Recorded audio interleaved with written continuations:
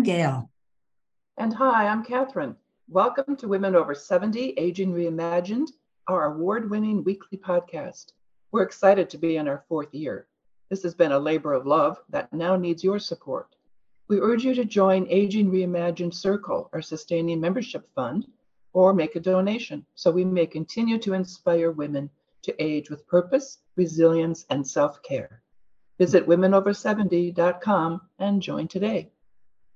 And we're delighted to have Celina Edelstein, who is 84, in our studio with us today. Hi, Celina. Hi, Gail. How are you, Catherine? Hi, welcome. Thank you. A pleasure to be here. Good. Celina is, as I said, 84 and has been a medical researcher her entire career. Originally, she studied bone growth. Ironic, since she broke her leg twice, and more recently, the bone right below her knee. Celina and I met in our building's book club. She lived in New York, was married, and had a son. They divorced while their son was young. Angelo, a research doctor, became her professional mentor. Together, they opened a research lab and for 44 years studied molecules that carry cholesterol and cause arteriosclerosis and thrombosis. They published over 100 papers. Research at this level envelops your entire life. After Angelo's wife died, it was inevitable that Angela and Celina would find a life together. Unfortunately, Angelo died much too soon after a fall in their shower stall. They had lived together for 7 years. Celina and I both have chapters in another podcast guest's, Kim Beth Judge's book titled Becoming a Widow, an anthology of journeys from 2 to 1. It's featured in Women Over 70's books by women in the section on our website. Celina was also a Holocaust survivor and a hidden child. Born to Jewish parents who were killed, she was smuggled to, a Polish woman who cared for her initially. She tells a very important story about this, and we promise to bring her back to share it with us if we don't get to discuss it today. Welcome again to Women Over 70, Celina. It's a pleasure to have you with us. Thank you. Yes, there are so many facets to your life. So let's start the conversation by hearing more about your research days. What led you to this work? What was it like? And what impact did it have on you? Yeah, well, my actual scientific, quote, career started when I was in high school. I always liked science and science subjects. And in high school, I fell in love with chemistry. And from then on, after doing a little bit of so-called research at home, with chemical kits and so on, I truly could not stop. And so when I entered college, I majored in chemistry. What is it about chemistry that you loved? Well, it was the fascination of the chemicals and the molecules and what they gave off, and how colors change. At the very beginning, when I was just very naive, how colors changed with chemicals, and it just fascinated me. And I was always a curious child anyway. And I guess it's very hard to describe when you fall in love with a subject. It just happens. I bet. It just happens inside of you, and you just go with the flow, so to speak, go with your feelings. So at any rate, so I went to college, majored in chemistry, and during my junior year, I met my husband to be.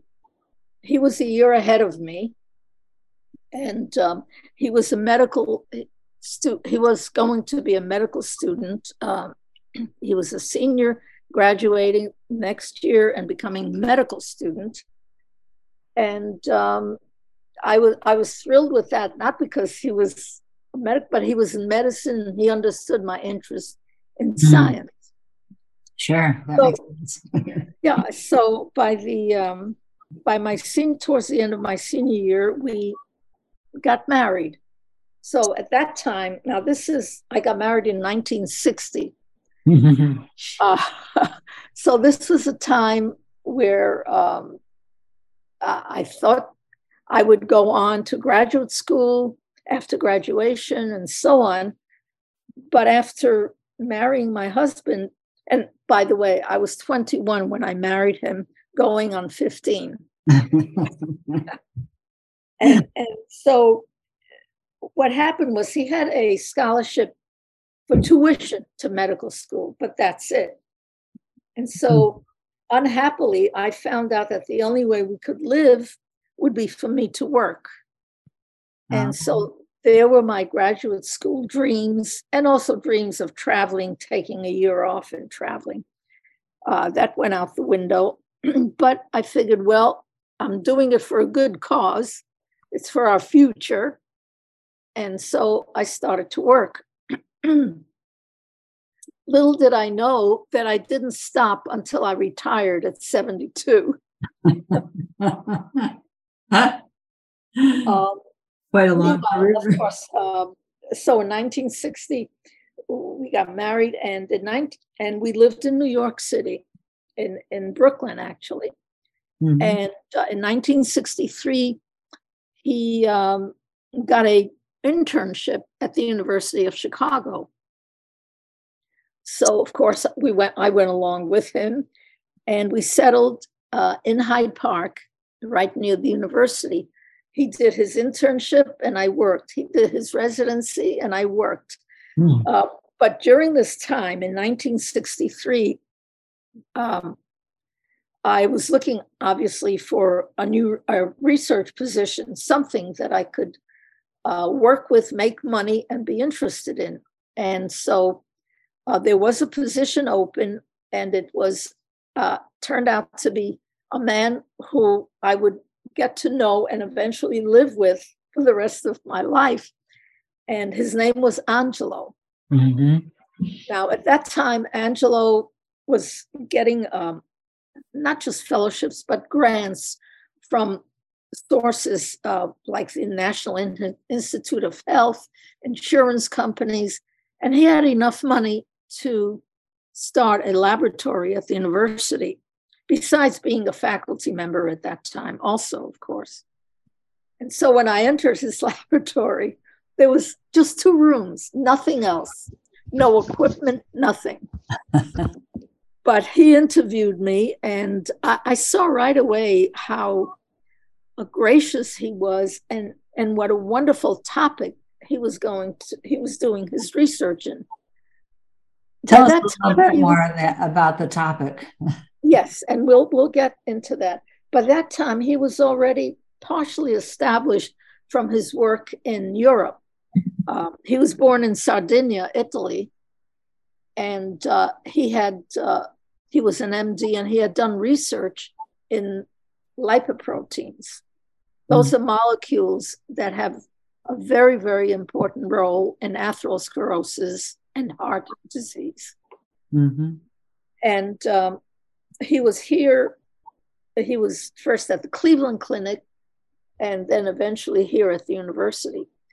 So I was very much intrigued, and I had never heard of lipoproteins, so it was really, really starting from scratch.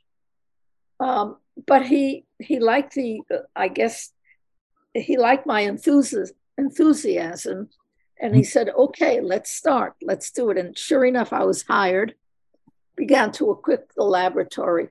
So the research itself, at the beginning, now we're talking about the 1960s, when very little was known about atherosclerosis, about heart disease, and what molecules were involved in these diseases. And so we learned about lipoproteins. Those are molecules that contain cholesterol and proteins. And cholesterol was the heart of the whole problem. As you know, to this day, the levels of your blood cholesterol, in particular, LDL cholesterol, is very important in how your doctor treats you for cholesterol problems and for atherosclerosis. And we were actually one of the first laboratories, not the only, but one of the very first that studied a molecule called HDL. That's the good cholesterol, the high density cholesterol. And not only did we study it, but we identified all the proteins and started to look at its structure function relationships. And throughout my years there, we published many, and I should say, although I published, well, about 100 journal approved articles, peer reviewed articles, Angelo published over 300. Wow. So he, and not only did he do research, he was the director of the lab, and I was there, and we hired other people, and the lab expanded so that at one time we had over 20 people working in the laboratory. And they consisted of technicians, fellows, that is, men with an MD degree who wanted to come and do research in our laboratory, students, graduate students, postgraduate students, and also not just nationally, but internationally. At one point, we looked like the UN. We had people from practically all over the world working with us. It sounds like you. May I ask a question? Yeah, sure. Celina, did you do more formal education, or were you learning by doing? Okay, so of course I got my bachelor's in college, and after I had my son, I had a son, by the way, during our marriage, and I'll get into that a little later. I wanted to go back to graduate school, but of course, the time was, well, let me go back a few. Let me just go back. Otherwise, it's going to get confusing. I was living with my husband. He went into internship and then into radiology with within the Department of Radiology. And what happened was that we could not live together. It was in the late 60s, and if you remember those days, women's role in the house meant the woman should stay home and the husband brings the money. At that time, of course, now many things have changed, thank goodness. But at that time, it was tough. And I had a child, and he just did not want me to work. And yet he was not bringing in enough money. An internship or a residency brings very little money in. Certainly did at that time. So I had to continue working. So at any rate, our marriage just did not work out. And we got divorced. And I wound up with a 6-year-old child that I supported. He did to a very small extent, and I had to work. Otherwise, we could not live.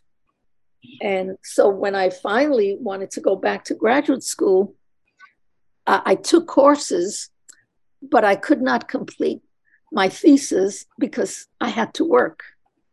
Now, in many schools, maybe it has changed now, when one is doing a thesis and working in a laboratory, you cannot have a job, okay, an actual outside job.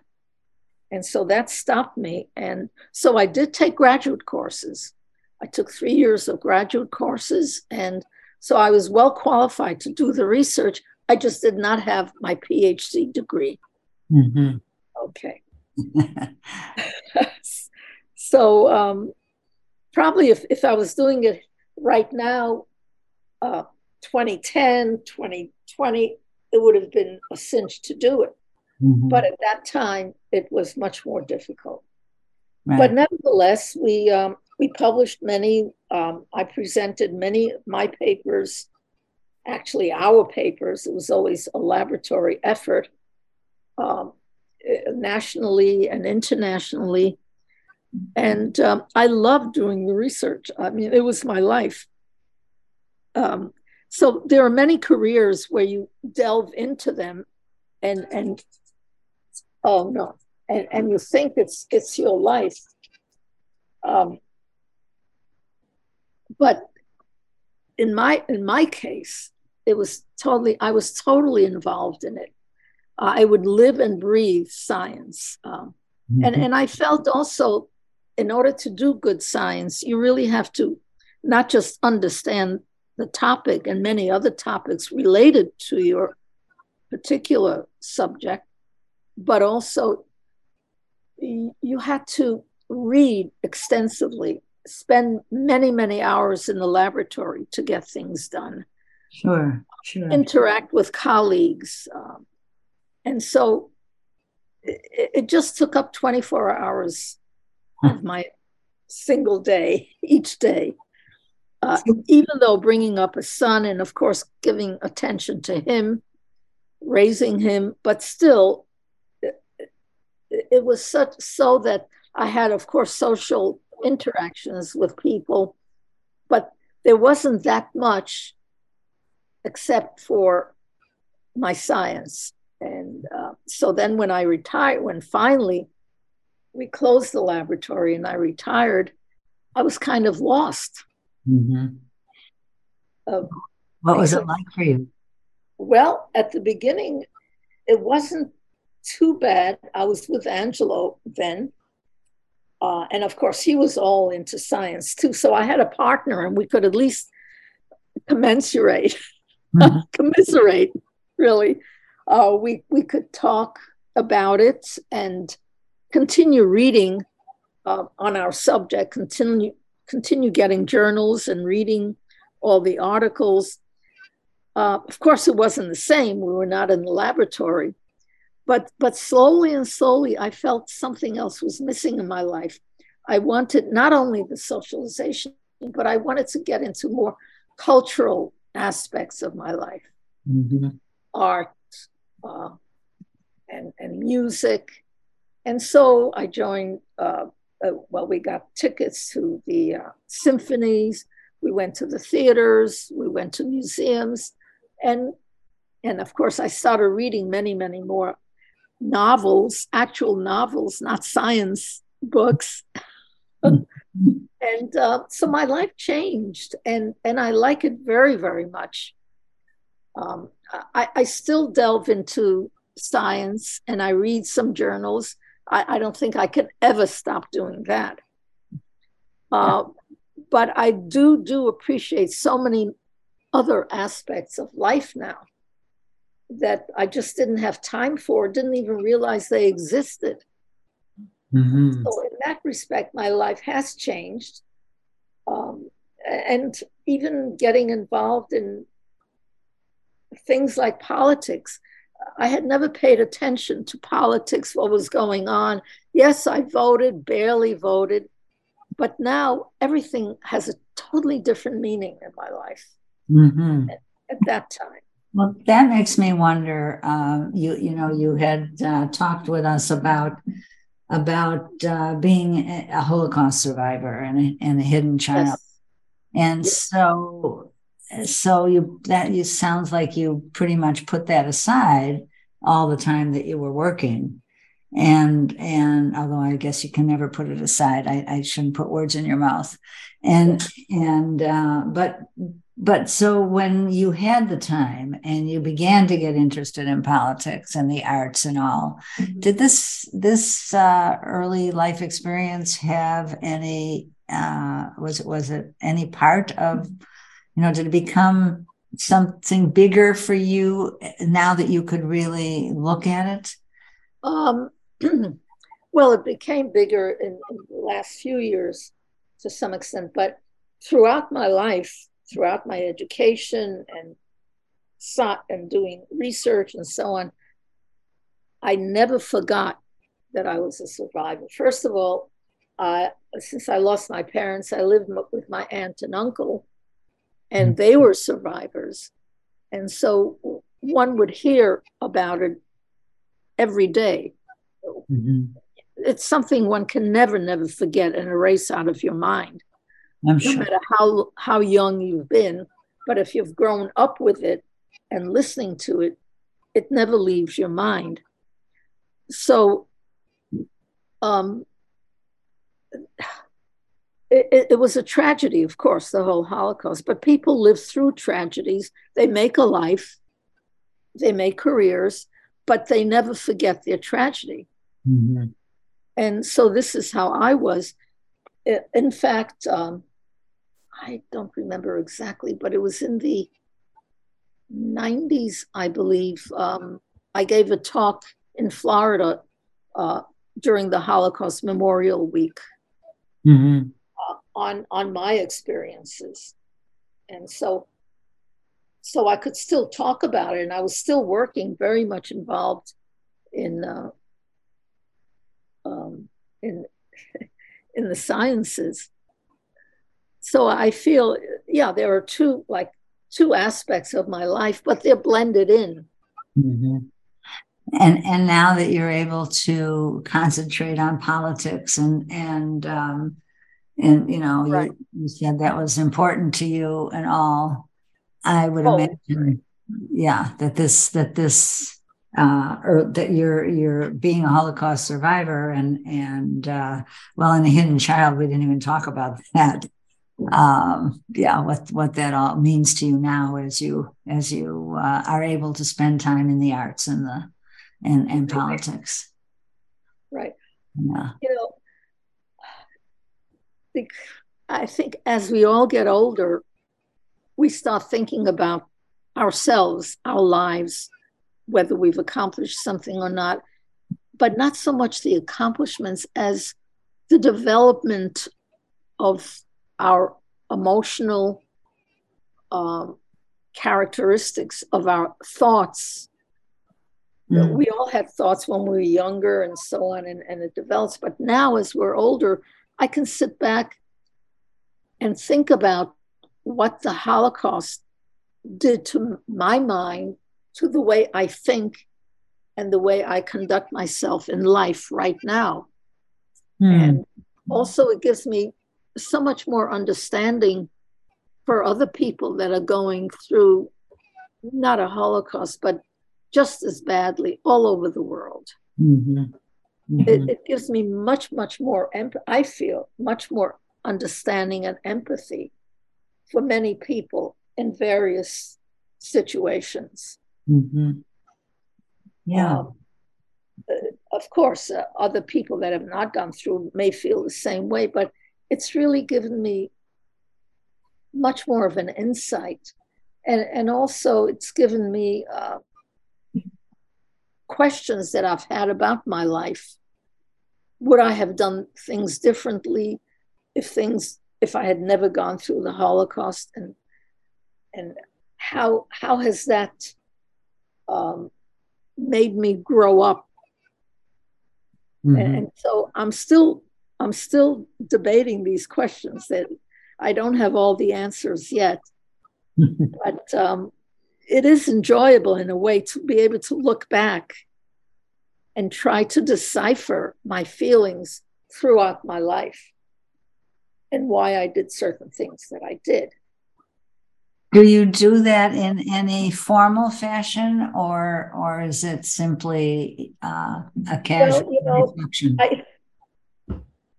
Well, the one thing I did to start with, I started to look up the roots of my family.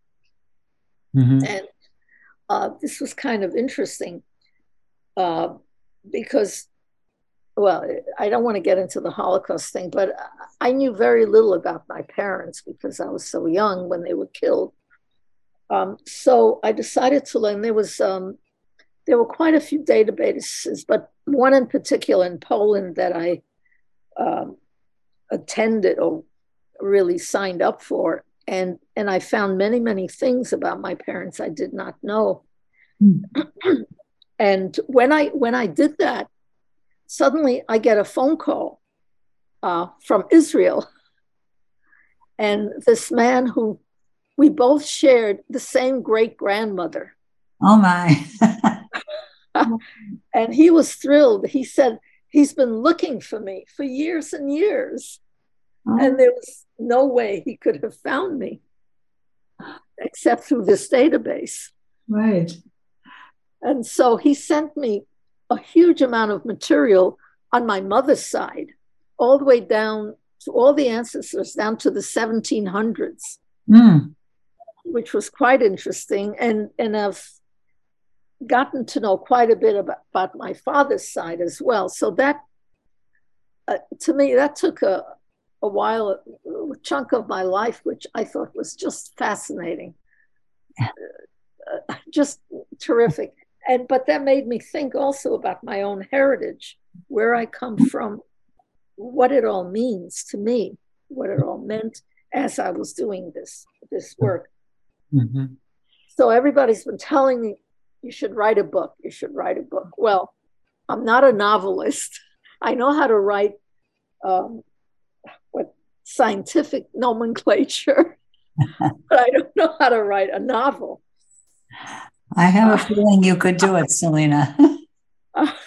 But I did start writing a little bit, and now and then I go back to it and I try to express myself more and more. Maybe in a few years I'll have something written. Who knows? Who knows? Yeah, I'd love to see it. I'd love to read it. I read the paper of the presentation you did in Florida. Oh, yes. Yes, and that was really well done. So I know that you could write a book if you want. You'll just research the heck out of it and figure it out. And the other thing that I really have to learn, I lack discipline in doing that. Mm-hmm. And I guess that has to be somehow learned. I don't know, how does one get disciplined to get up every day and write for an hour or 2 or 3? Catherine, going to exercise for an hour, that I'm disciplined, but not the writing. I would just suggest joining a memoir writing group. There are such things? Yes. Oh, yes, yes. Oh, I didn't know that. I never looked into it. You've got a fascinating story to share. Yes, we do. Well, so, okay, so now we know what you're going to be doing as you age. As I age, and hopefully I'll have enough time before my time is up. Of course you will. You'll be so involved in what you're doing. Oh, thank you. Celina, thank you so much for sharing your story with us. This was fascinating, and we wish you good luck in your pursuit, your writing pursuit. Thank you. It was my pleasure. And and I'm very thankful that you had me on your podcast. Thank you very much for giving me the opportunity. Our pleasure. Oh, thank you. We're honored. So at the beginning of the podcast, we urged you to join Aging Reimagined Circle, our sustaining membership fund. Aging Reimagined Circle hosts our monthly interactive programs. We invite you to engage in these probing discussions and lend your voice to these important conversations about issues that matter to women aging. Visit womenover70.com to join.